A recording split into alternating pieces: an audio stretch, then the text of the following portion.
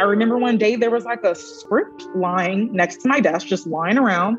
And I was bored, so I picked it up. I just read it and I was like, oh yeah, duh, people do this. Like, I watch TV, I watch movies, but it was like a light bulb went off. I got on the computer, I probably typed in how to write a screenplay, and I read the book from cover to cover, and I took the principles of the book and I wrote a screenplay.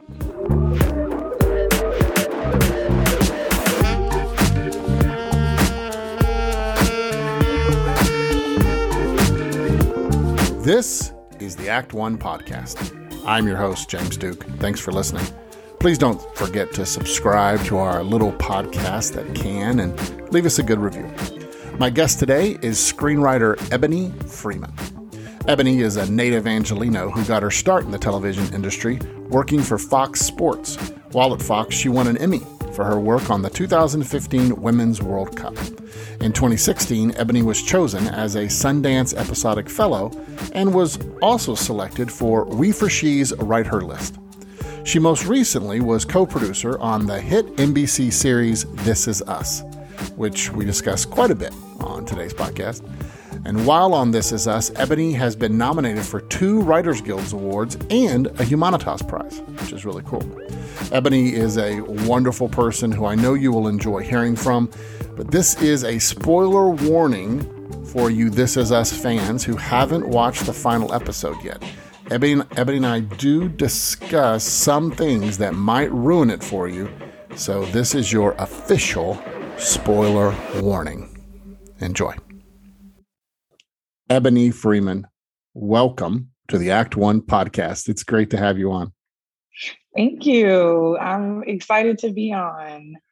We connected through an Act One alum, and we're able to spend some time just, catching up and talking. And I really wanted to invite you on to the show because I think that the podcast, because your journey, I think, is a fascinating one in which I think a lot of young, aspiring, emerging writers can learn from.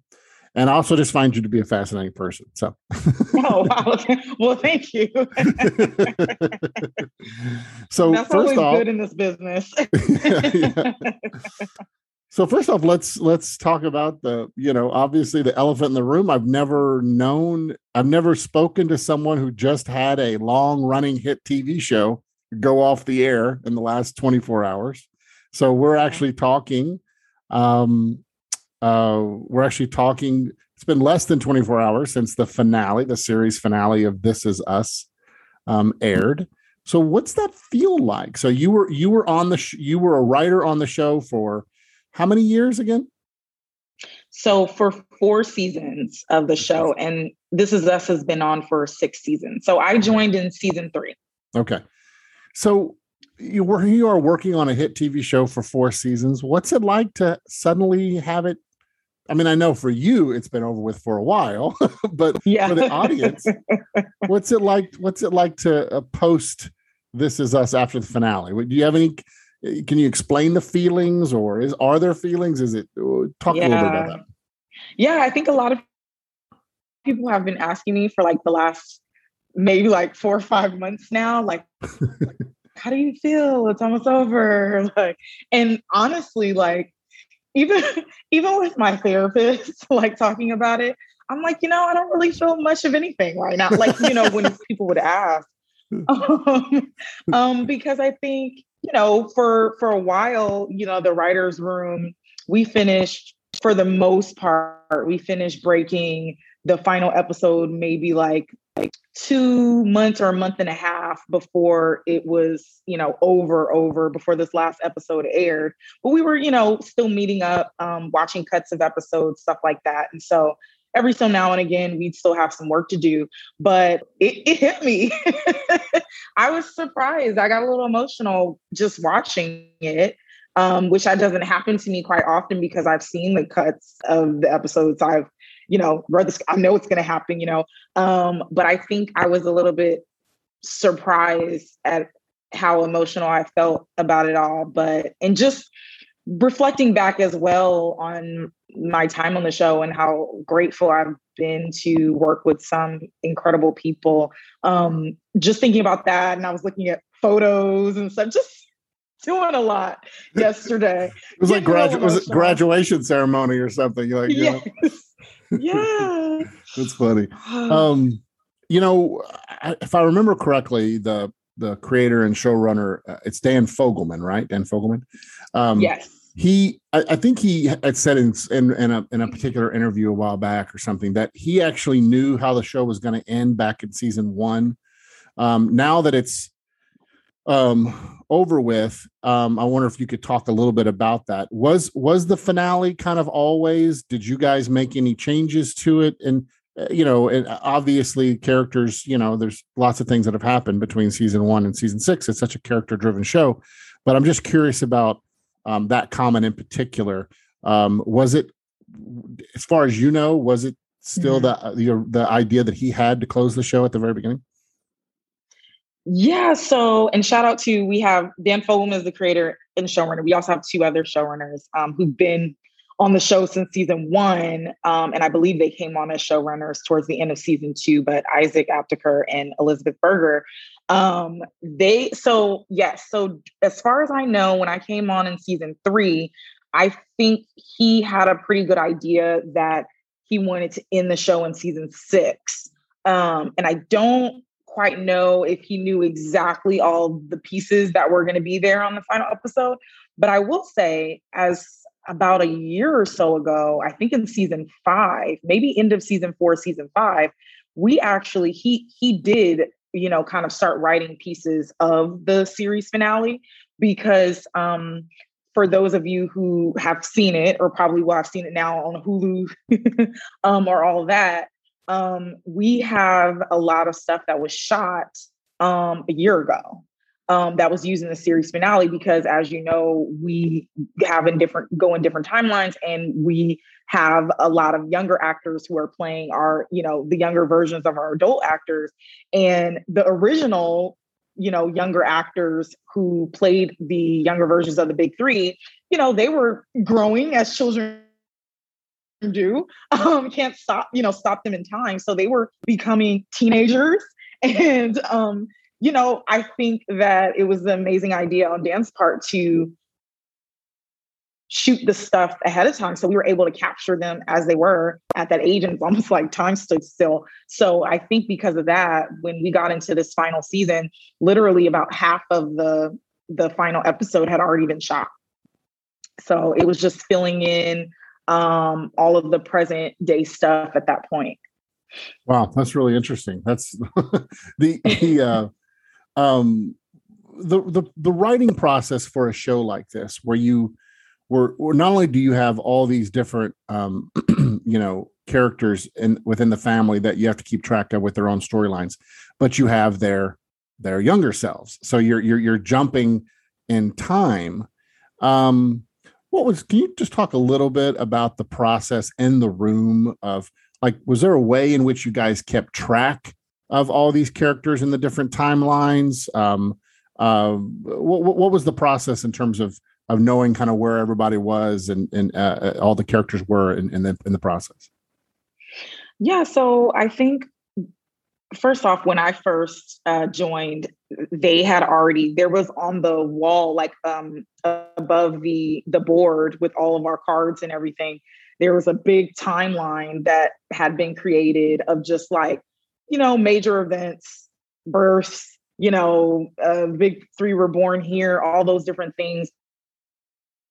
But I'll say our script coordinator, who is now, she was staffed on the show, so she is now executive story editor on the show. She's so amazing because she was on the show since season 1. She basically is the historian of the show. Like, she is the keeper of it all, and she knows if you have any questions about, you're doing something, you're like, hey, have we, said that already? Like, have we established, that someone has, sister is still alive, or whatever the case may be.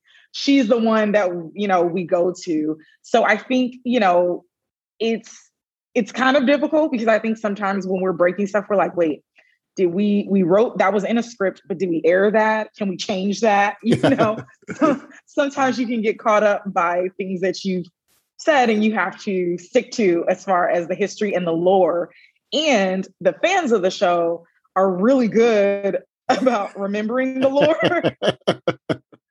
So they'll call you out. Like, that's one of those things that's very different about television today than it was years ago. And you'd get viewer mail back in the day, but you guys get real time, current on Twitter and social media. Hey, why did you let that happen? Why'd you do that to Toby? You have all those. Twitter. Yeah. The weirdest thing to me, though, with this season, as we're done, I've seen some stuff on Twitter about,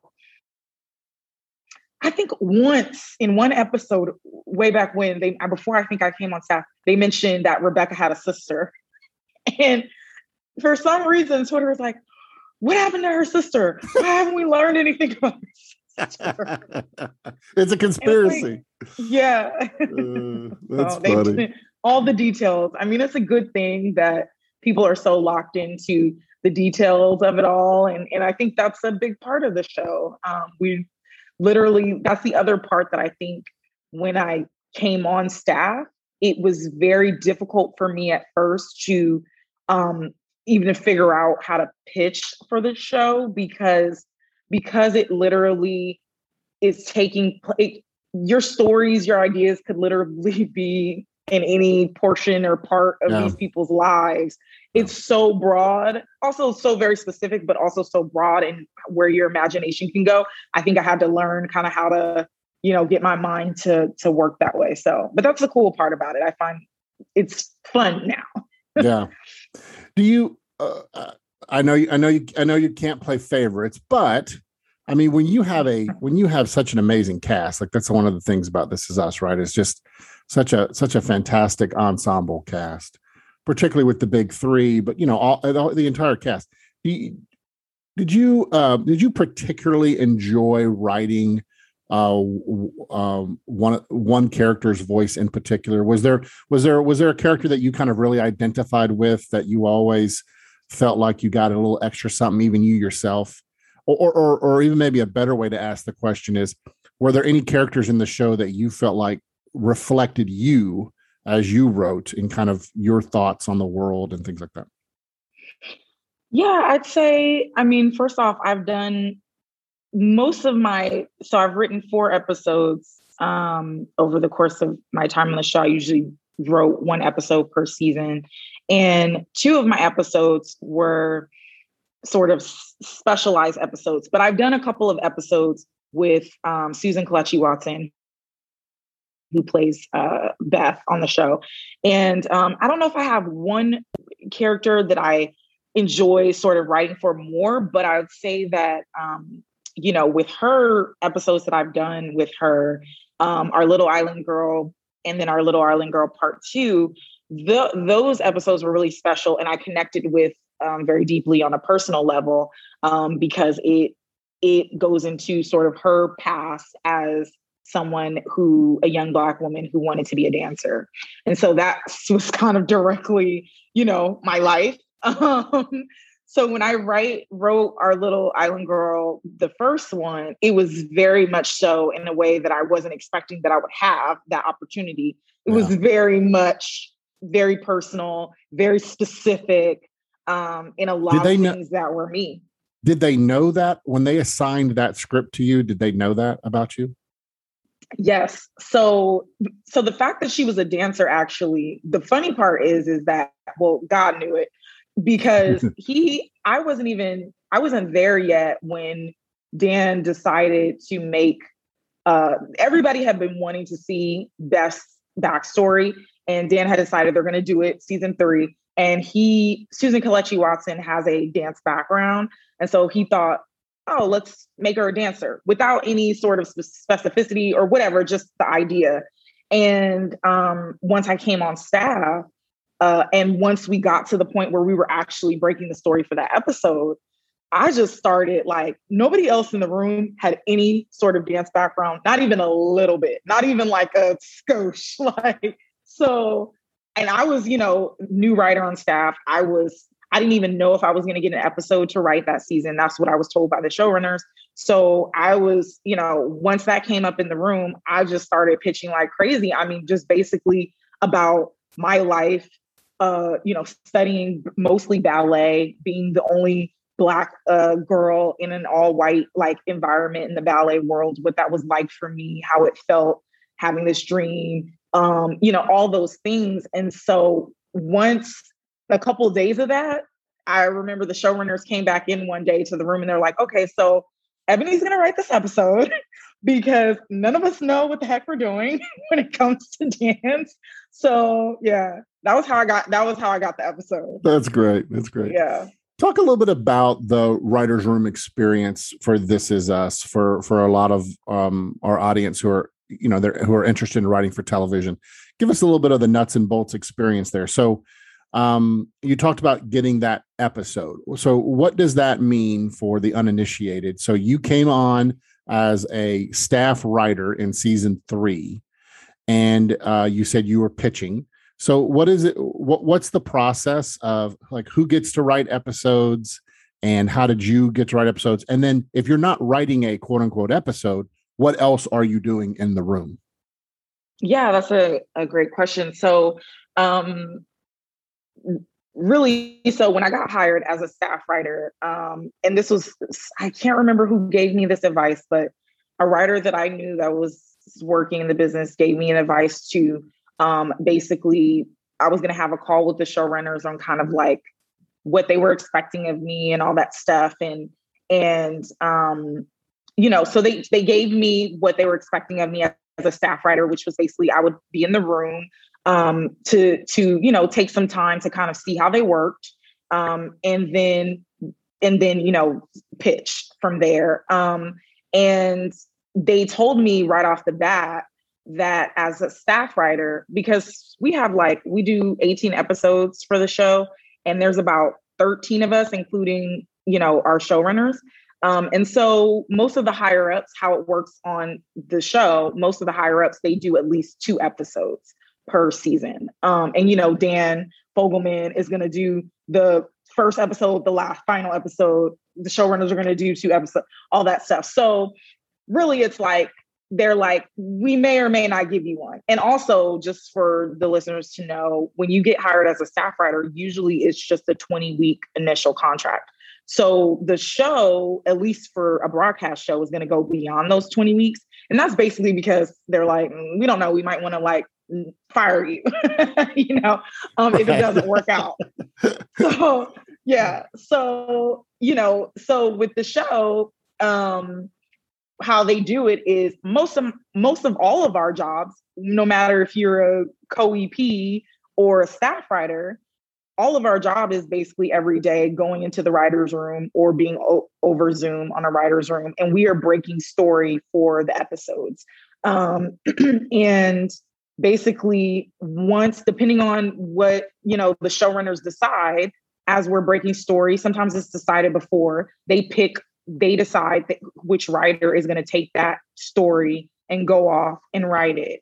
And yeah, so some shows I've heard from other people, other writers that I know, some shows actually group write episodes I've heard where, I think one person does get the credit, but they break it up and sort of kind of do it that way. But with our show, it's very much, if you're not in the writer's room, you're probably doing these things. You're off on an episode, writing your episode, or you might be in production. So with our show as well, we got the opportunity to, once you write the episode, you're also producing it. So you're doing all the things to produce the episode. You're going to all the meetings, from, costumes to props to all that stuff, tone meetings with the director. And so if you're not in the writer's room, you might be on set, for your episode. So that's essentially, but again, that's like maybe the writing process is about a month of your time there, and then being on set is, another couple of weeks or so. So most of my time was actually in the writer's room, breaking story on whatever episode we were at that point. I always find the excuse me, the hierarchical nature of a writer's room so fascinating, and that there's these steps and these roles that um and and yet what I've also always found fascinating is I've talked to a lot of different people about their writing room experiences, including showrunners, and there tends to be some consistent things I hear. One is that writers' rooms can be very tough because you're in there every day with each other, and you're just talking all day to each other about your lives, about what's going on, about the story. Like you're all mining, right, each other's lives for stuff that you can write for the characters, right? So it can get tough, right? I've heard it can get very tough and intense. But then the other thing I've also always heard too is that writers are so generous with new and upcoming writers. Like seasoned writers tend to always try to appreciate and value the hard work that young writers put into it. And if they see the work being put into it, they'll help them along the way.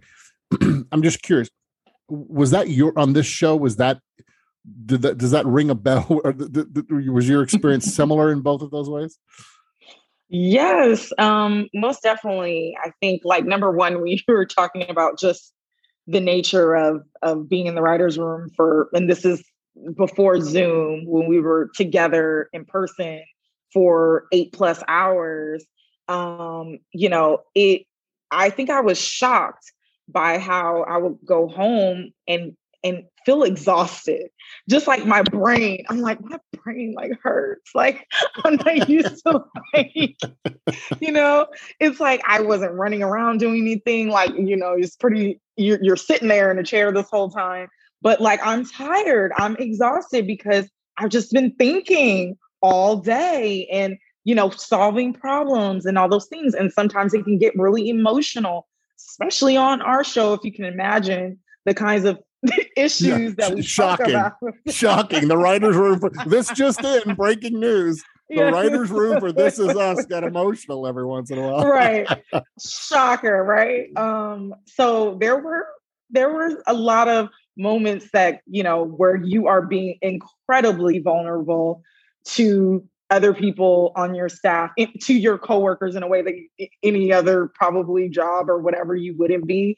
And I think that when I first joined, it was like you said, at least on this show, it was definitely everyone very much so welcomed me. And it's, and with our higher ups, definitely were there to, offer advice, just if you had any, because the thing is, you have your showrunners, right? And they're doing 1,000,001 things. They are busy.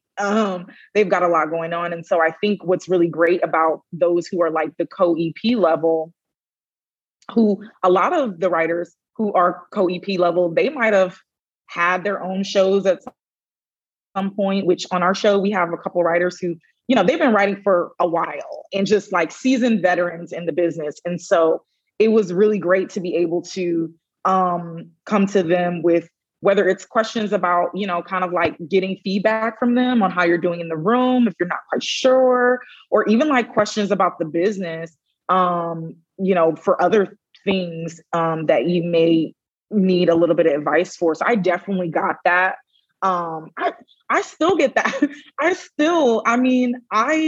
text, the writers on the show that are I really admire them and I admire their advice. And especially now that I'm going into developing and stuff like that, I'm constantly bothering and asking questions and, hey, what should I do about this? Or can I see what you did for this? And all those things. So, they've been an amazing help, and I've learned a lot from all of them.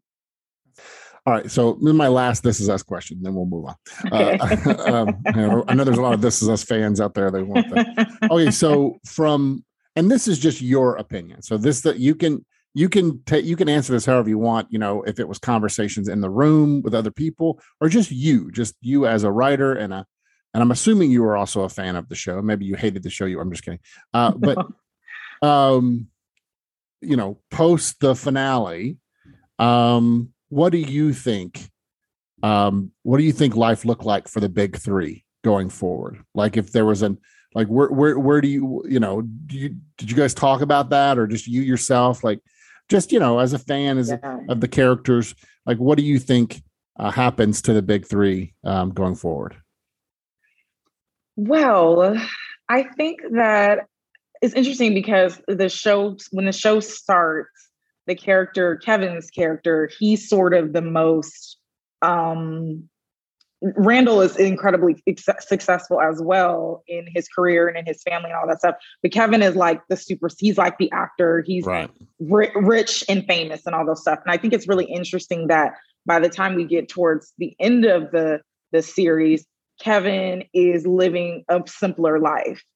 He is sort of, not so much in the limelight or worried about being in the limelight like he was. He is, finally settled, married. He has children, all those things that he's wanted. And so, I'd imagine that, I think that's what, sort of their lives are going to look like. I think Randall and the way that we envision him, and for those that watch the final episode, he makes a comment about the DNC and all that stuff. And so I think in our brains, we didn't want to go there and just say it. We didn't, but I think I would envision that. I don't know if he will become president of the United States, but I think he would definitely run. And I think he would have some sort of long career in politics and, just sort of take Kevin's place as being in the limelight in sort of his later years of his life.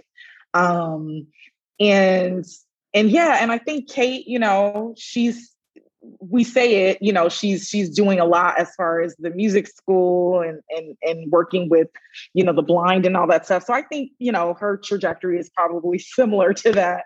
I didn't really envision much more, but yeah, I think it's really interesting. I think, Randall is going to be a really, really big deal. And so. I do have one more question, but it's more of a comment too, but I'm just curious your thoughts. I think in addition to just great writing and great acting that made the show so popular, there's not a lot of shows that really celebrate. Like, there's a lot of families. I mean, there's a lot of shows that actually show families, but This Is Us truly celebrates family. It celebrates family bonds. It celebrates what unites people, what divides people. Obviously, it talks about even family outside of blood family. Like there's these bonds that connect us and make us family, and it's really celebrated. And I'm just curious what your thoughts are on that, because in the end, that's what I think is one of the biggest takeaways of the show, is that there was this real sense of everyone's family is unique and different and special. But in the end, when family works well, it works really well to the benefit of, everyone in the family. There's this real sense of love and acceptance and community inside a family. Yeah, I think I'd have to agree with everything you said. And I think that's why, for me, I loved Dan Fogelman's creative decision on how he did, ended the show on that final episode, because I know, the train, when Rebecca passes, that's, such a creative moment. It's such an emotional moment. And, I absolutely love that episode as well. But I think our final episode is very indicative of what our show has been as a whole.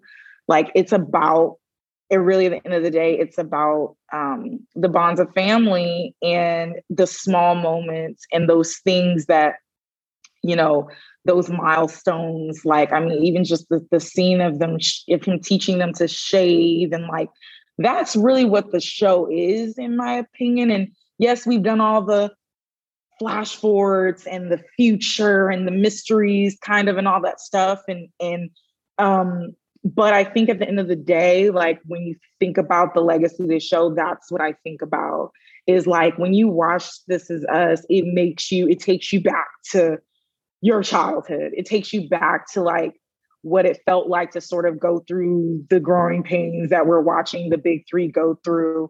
And then for those who are experiencing parenthood now, they're experiencing all those things that the big three are experiencing. And I really love too his decision to sort of, a lot of it was it ends on Randall looking at Deja and her future grandchild and his future grandchild. And in the past, it's Jack and Randall. And I think that was a really interesting choice too, because those are the two adopted members of, sort of that family. But even so, not being blood, as Deja is carrying on the Randall's history of William and all that stuff, so did Randall, sort of carry on really like the Jack legacy. So that's why I just love how Dan, put it together and wrote that. I just thought it was really, truly beautiful.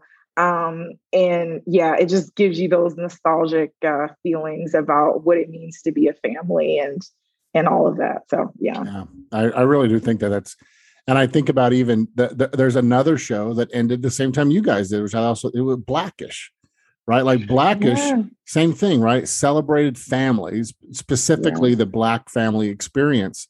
But I mean, it was a show that I could watch with my kids. I mean, because family dynamics are universal. And and it was a ridiculously funny show. And so it's interesting that both shows are ending at the same time.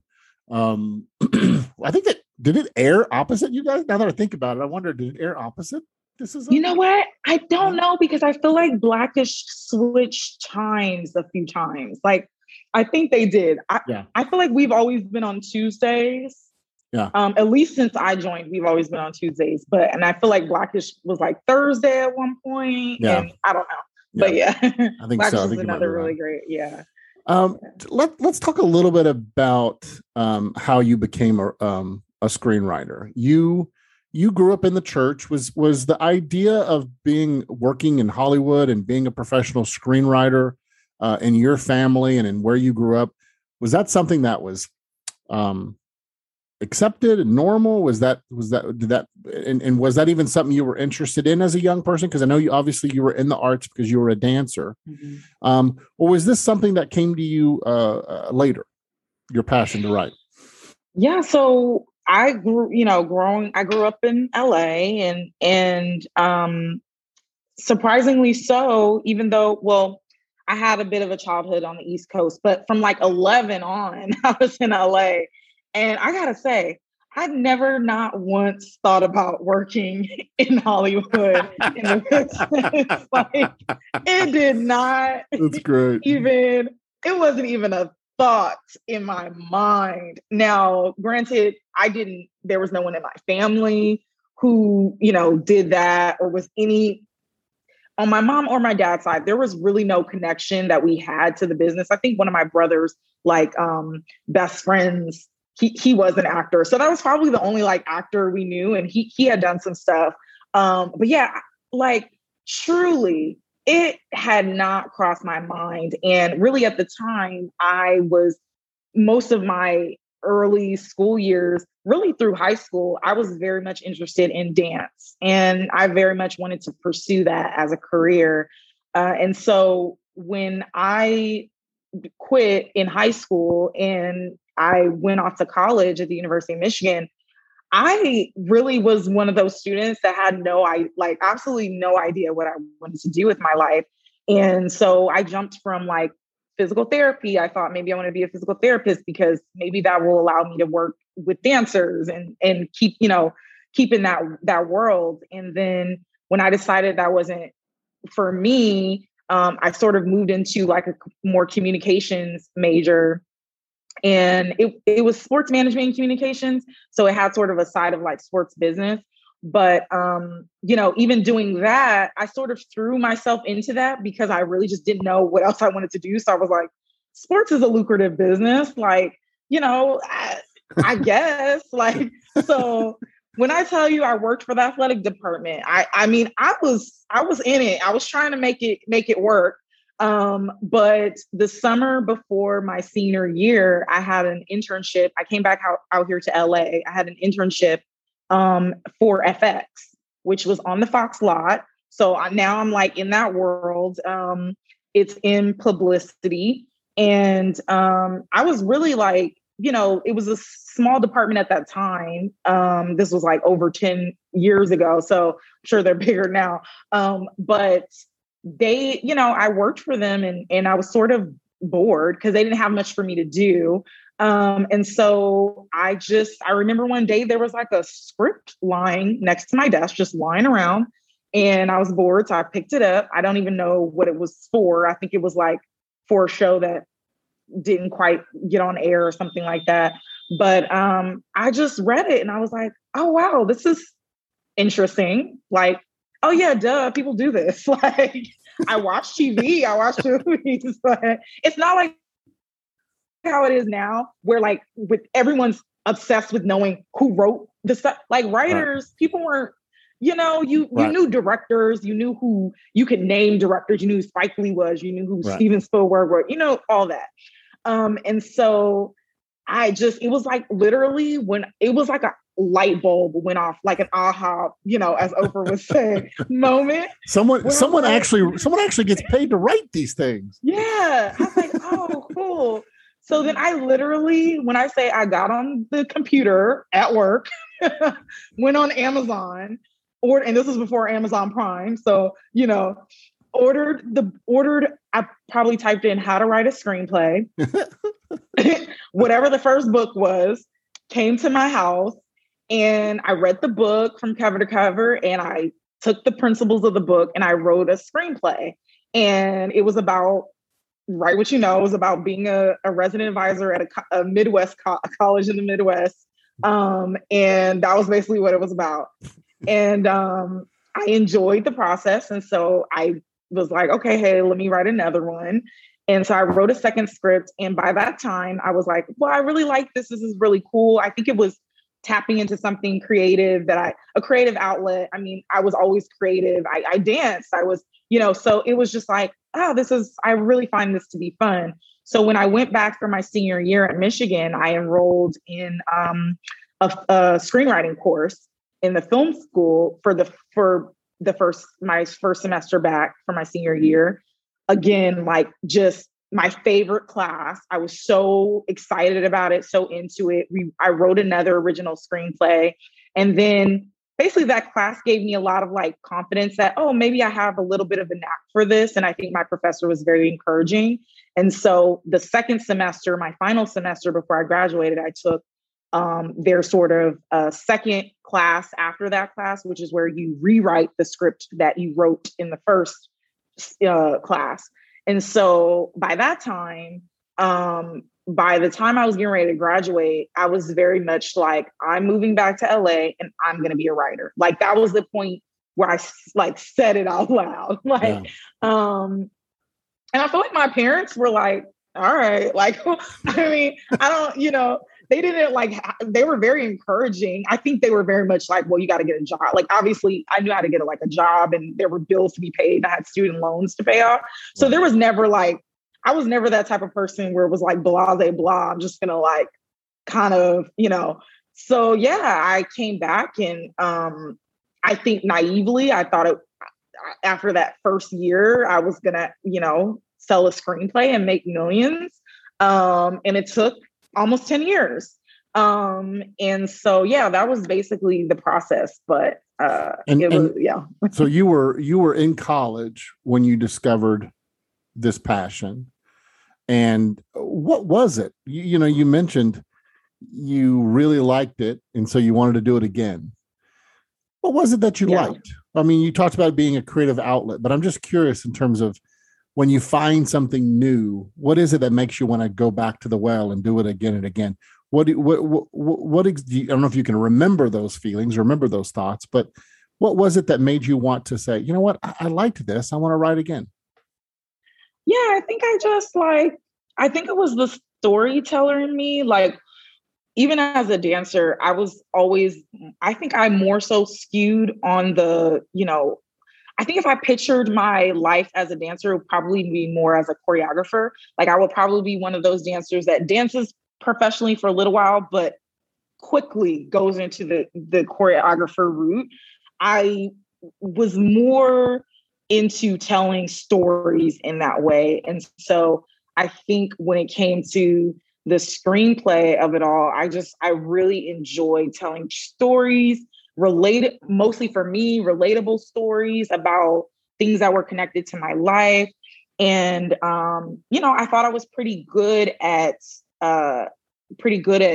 developing characters. And so I think what drew me to it was I felt like I had a knack for it. And, I think that was one of the reasons why I kept pursuing it, is because I felt like I was getting positive feedback from other people that like, hey, obviously you have to keep developing your craft, but that I have something there that was worth developing, I guess. Yeah. Why did you quit dancing? Because I knew I wasn't going to make it as a professional dancer. I quit. I like how practical and realistic you are. I love it. But why? What made you? Yeah. What made you? How did you come to that conclusion? Yeah, so I was very much on. I danced I got into it like 6 or 7 years old, and when I got to be like 11 or 12, I got really into it. Where I was on like a. I was in Debbie Allen Dance Academy for a little while when I got to like 12 years old. And that is very much like a semi-professional track as far as like you're taking 16 to 18 classes a week. It is your life, and you are really training on a high level with high level teachers to, go into the professional world. And so I think once I got there, and I one thing about me, I was a very hard worker. I worked very, very hard, and I knew that about myself, and my teachers saw that in me and all that stuff.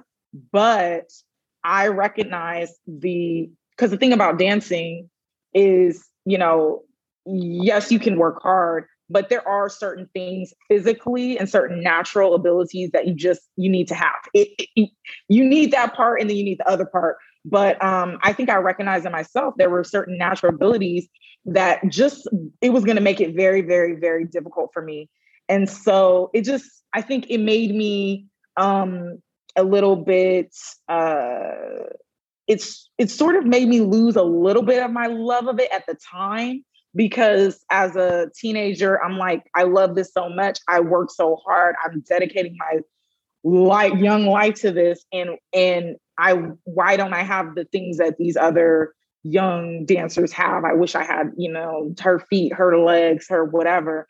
And so I think I got disillusioned by it. And so that was the reason why I quit. I was just like, I don't think that I can realistically put more years of my life into really, because the dance world is just as that's a cutthroat world. It's a hard world. And so I feel like, I just didn't think that I had it in me, essentially.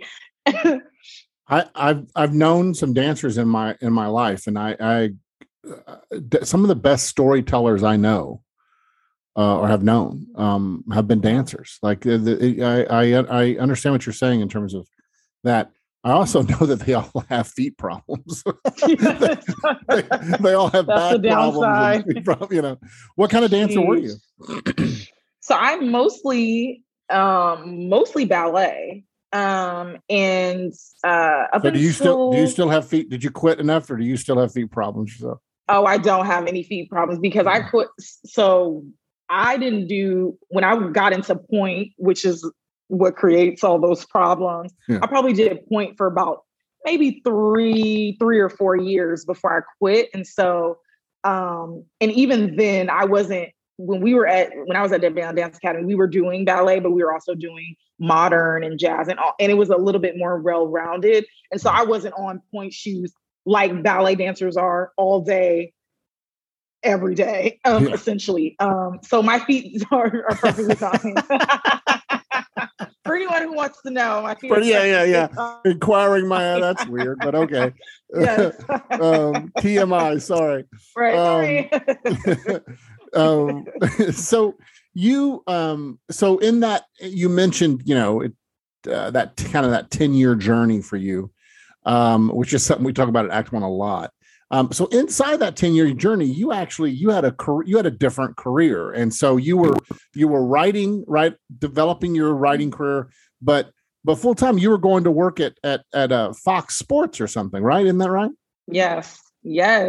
I had a whole career. Like when I tell you, I started pretty early on when I graduated. I ended up getting a job at Fox Sports, basically from my connections from the internship, from knowing people in HR over there. And so I got an opportunity to be an executive assistant to the EVP in graphics at Fox Sports. And so I didn't know anything about graphics, but it was an executive assistant job. I didn't need to. And so I was like, great, I can do this. It was a very much like 8 to 5 job, and I can write. And I really genuinely thought that like maybe I would be in the job 1 to 2 years max, and then I would transition to writing.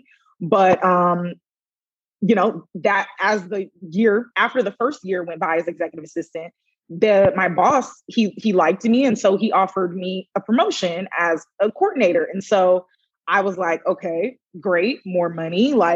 So I moved to coordinator, and then, I did that job for a year or two. And so basically my time at Fox Sports, while I'm writing, I ended up moving up in the department all the way to producer level. And so by that time, when I was like at producer level, I was really, I had my own projects that I was working on. I worked the Women's World Cup. I was really doing well at Fox Sports. And I think even though I was writing, and at this time I was mostly writing features, I wasn't really seeing much. There would be little here and there where, like, oh, I got a manager now. Okay, great. I have a manager. That's a win or whatever. Or, oh, I'm a part of this new writers group, and, this is really going to help me get a little bit further, in my craft and all that stuff. Oh, I have an interview for a showrunner's assistant, or I have an interview for a writer's assistant, then don't get the jobs, So it was a lot of those things happening. And it just not enough, nothing really was happening. And so I just kept taking the bumps at Fox Sports, kept taking the promotions because, why not?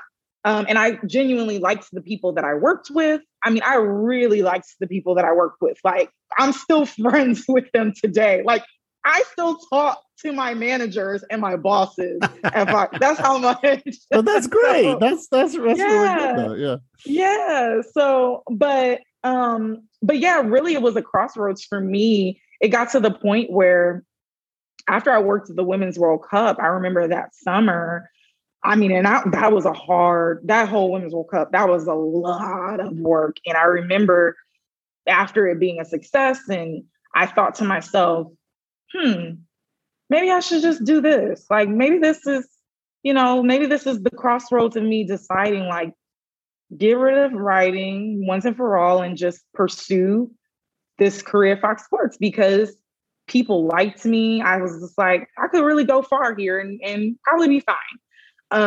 And I remember actually a boyfriend that I had at the time, he was like, was an entrepreneur, and he gave me a podcast to listen to. It was Dave Ramsey he has multiple stuff, but he had a podcast, Entree Leadership, which is mostly geared towards like salespeople.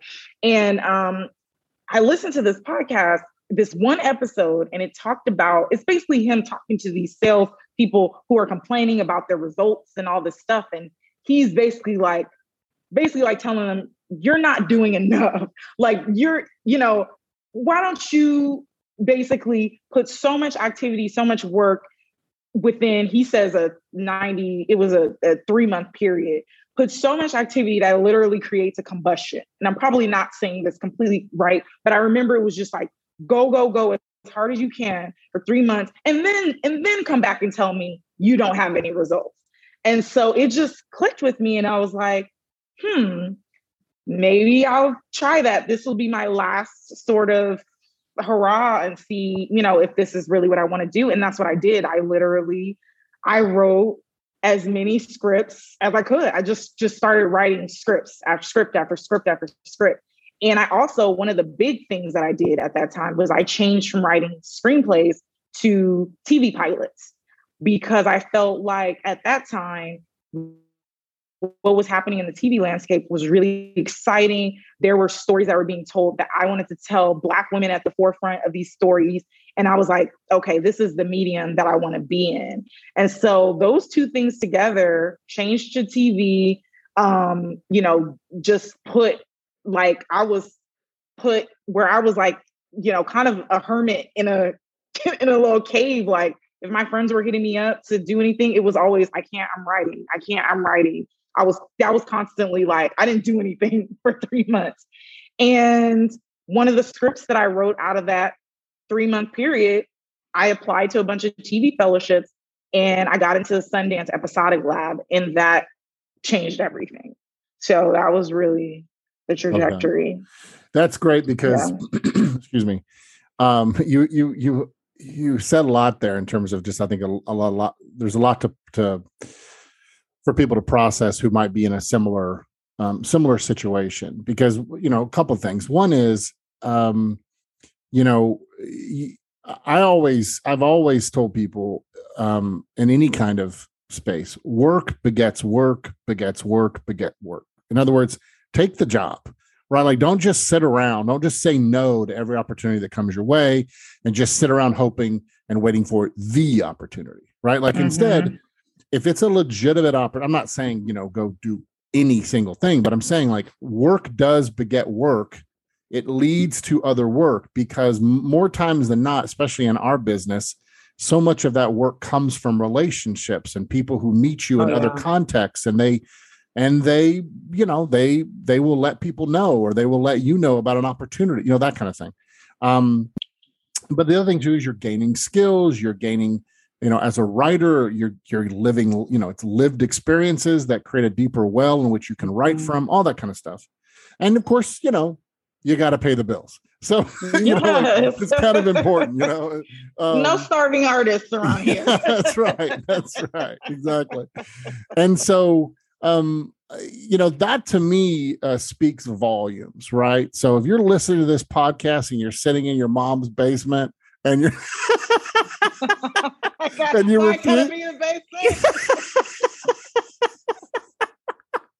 and you're refusing to go out and get that job because you want to write the next great American screenplay, I think Ebby and I are saying together, go get a job. No, I'm just kidding. Get a job. No.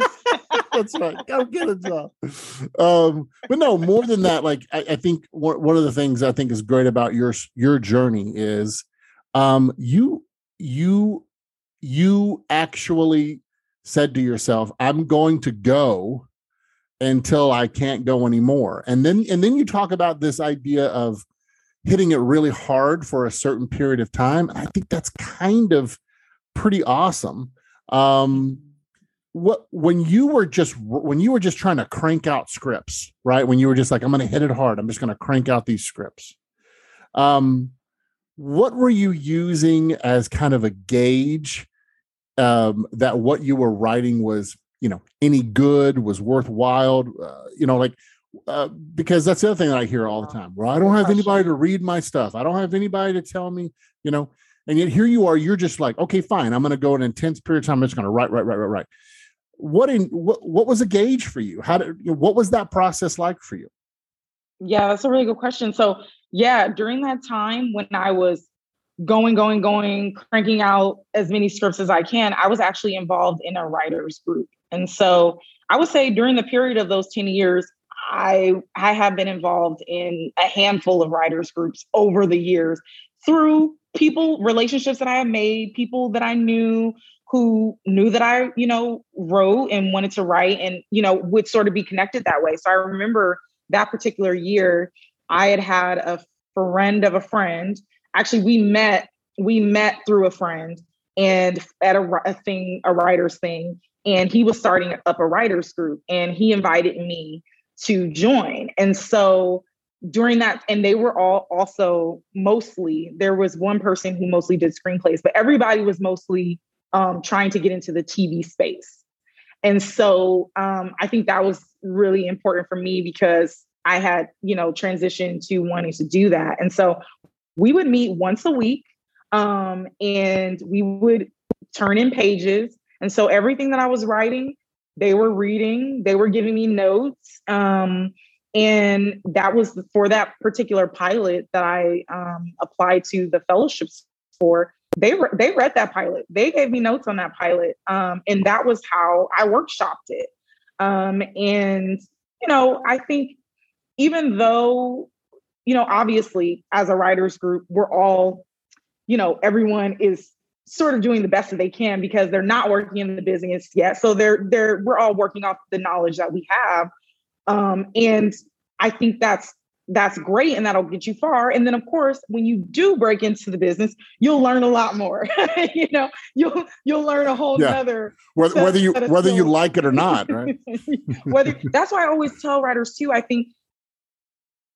think a lot of writers sometimes are pretty bent on, well, I have to get my script and get notes from a working writer. Like right. I need them to and I never did. And I think number one, that's very hard to do because, people are busy and you can't just be giving your scripts so I think it goes really far. It'll get you really far to find a dedicated group of writers as yourself who have the work ethic that you have, yep. And who can workshop your scripts. And I think that, again, agents for new writers, showrunners, I'm sure when the showrunners for This Is Us read my script, I'm sure they could have gave me a million different ways I could have done better on it. But what they were looking for, yes, I had a concept of the craft and of writing a script and scenes and all that stuff. I had the technical stuff down, but I think more than anything, what they got from my script was who I was as a writer, my voice, my point of view. And that's what I think leapt off the page. And so I think don't get bogged down by the I have this thing and I have to have this, professional give me notes or else I'm not going to go far. I think that's not true. I think so. That's really good advice. I can't agree with you more. Try to find similar writers at your level with your passion, with your work ethic to be in a writer's group with, where you're reading their stuff, they're reading your stuff. That makes a huge difference. You touched on this a little bit. One of the things that I've heard a lot with people I've talked with is particularly, for writers, particularly for television, but all writing in general, is POV is really important, right? Like finding your voice and having a particular point of view is really important. Could you break that down for us just a tiny bit from your understanding of why is that so important for a young emerging writer to develop? Yeah, so I think, first of all, it was something that didn't really click for me until literally when I started writing for TV. And that sort of clicked because when I started writing TV pilots, the reason why I wanted to do it, I thought to myself, I said, first of all, for the last 7-8 years, I've been writing these screenplays that haven't been getting any traction because really, quite frankly, I was writing stuff that I thought, was popular. I was writing stuff where I thought, oh, this with the idea of this would sell. And, I was not really writing necessarily what I was passionate about or what, really was specific to me as a person. And so when I asked myself that question, what would I want to watch on TV? Then that was when I came up with a story that was incredibly personal to me. Now, it wasn't like, you don't have to have something that's like ripped from your life or like ripped from the headline sort of thing, but it was personal to me because it was very specific to the people I knew, to the way in which, from my perspective, you know, people interacted or were. It was just my point of view on life and the world. I think in that script was very specific, and also authentic. So when you know, the reason why it's so important is because in whatever you do, let's say for TV, your showrunners, let's say for This Is Us, we have a show, they're looking for, you know, we have a show about a family with these different sorts of characters that are going through, you know, one has weight issues, one's adopted, all this stuff. So you want to have a writer's room that has a diverse, at least more now, they're thinking this way, a more diverse point, you know, a diverse thought process. And so that's how you get these stories that you get, because we've all lived completely different lives. And I think, you know, when they read my script, which was very, very Black woman oriented, like from that lens, and that point of view, I think that it just resonated. And so that's why I think, you know, when writers ask me like, what's the one thing that I can tell them to do? It's, my goodness, write something that you are, again, doesn't have to be about an autobiographical account of your life, but something that is specific to you in some way, shape, or form, because you're going to write it better. You're just going to, okay? You're going to write better. You're going to write, it's going to be more specific. It's going to feel authentic to people. And it's just going to leap off the page, and it's going to make you desirable to those that are going to be hiring you to tell stories.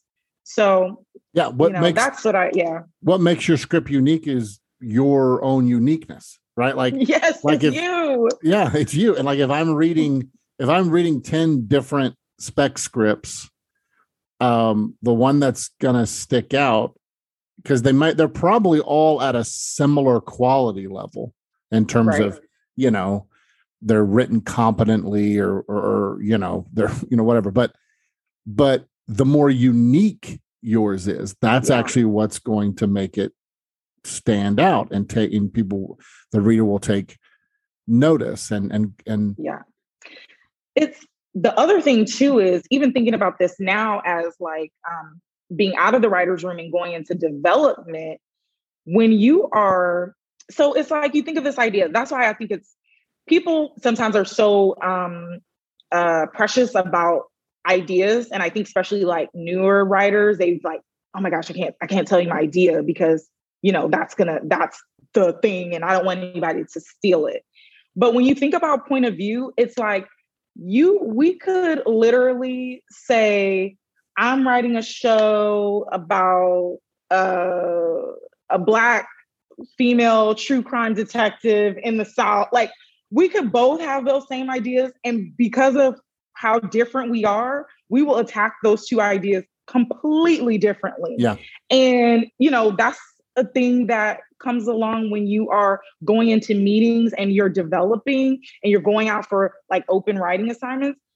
Producers want to know, you're basically pitching your take on something, how you would take the idea, the book they want to turn into a movie, whatever. And you're saying, this is how I would do it. You know, like, there's this book and they're meeting with how many writers, and every single one of those writers, because of how different we are, we're going to have our own specific way of how we see that story. No. And so when you think of point of view, I think even more now, I see the importance of that and the importance of how that works. So yeah, a friend of mine says people always think, like, when they think of, like, you know, the Tarantinos or the Sorkins of the world, and they go, oh, it's the way they write dialogue that, that's their voice. And he's like, nope, that's not their voice. That's just the way they write dialogue. It's the way they view the world. It's the way they view the world. And more specifically, the way they view those characters in that world, and how their own unique perspective on the world, that is what's going to get reflected in the art form. I even think even for you as a dancer back in the day, right? Like, you would interpret a song, right? You would interpret, your body would move to the music, but what you were interpreting was actually your understanding of the emotional experience of that song, what the lyrics were saying, right? And I think that's what we do as artists, right? We do that as artists, we do that as writers, we do that as storytellers, as filmmakers, and that's kind of the power of the beauty of the arts, and we can help other people, the audience, process their own emotions. This is what, we're going back to the old school days with Aristotle and the idea of catharsis, and to actually give the audience this cathartic experience where they can process their emotions in an outlet. And you were on a show that was very well known for allowing people to have cathartic experiences. So this has been great, Ebony. I really enjoyed our conversation, and I think there's so much that I think people can learn from your journey and just your. I'm just so impressed with you, and one of the things that I enjoy about doing this podcast is that I think I'm introducing to our audience individuals who need our prayer. And I think just the fact that people will get to know you through this podcast, just know that you'll have people praying for you and praying for these opportunities for you and all this good stuff. So, Ebony, thank you so much for being a part of this. And we really appreciate your time. And if it's okay with you, I always close my podcast by praying for my guests. Would you allow me to do that? Yes, of course. Thank you. Heavenly Father, we just pause and just stop and thank you for who you are and what you have done for all of us. And God, we thank you for your goodness. And I just want to thank you now for Ebony, and thank you for just her life and her talent and just her giftings, the way she just to bring so much joy into the room. And God, just pray a blessing upon her. God, we pray that you would just go before her and with all these different opportunities, and God, that you would just give her just an amazing space to do great things in this business as a writer and creator. And God, I pray you would fill her with your creativity and fill her with your imagination, and that she would be so inspired to create that it would just be just a huge overflow.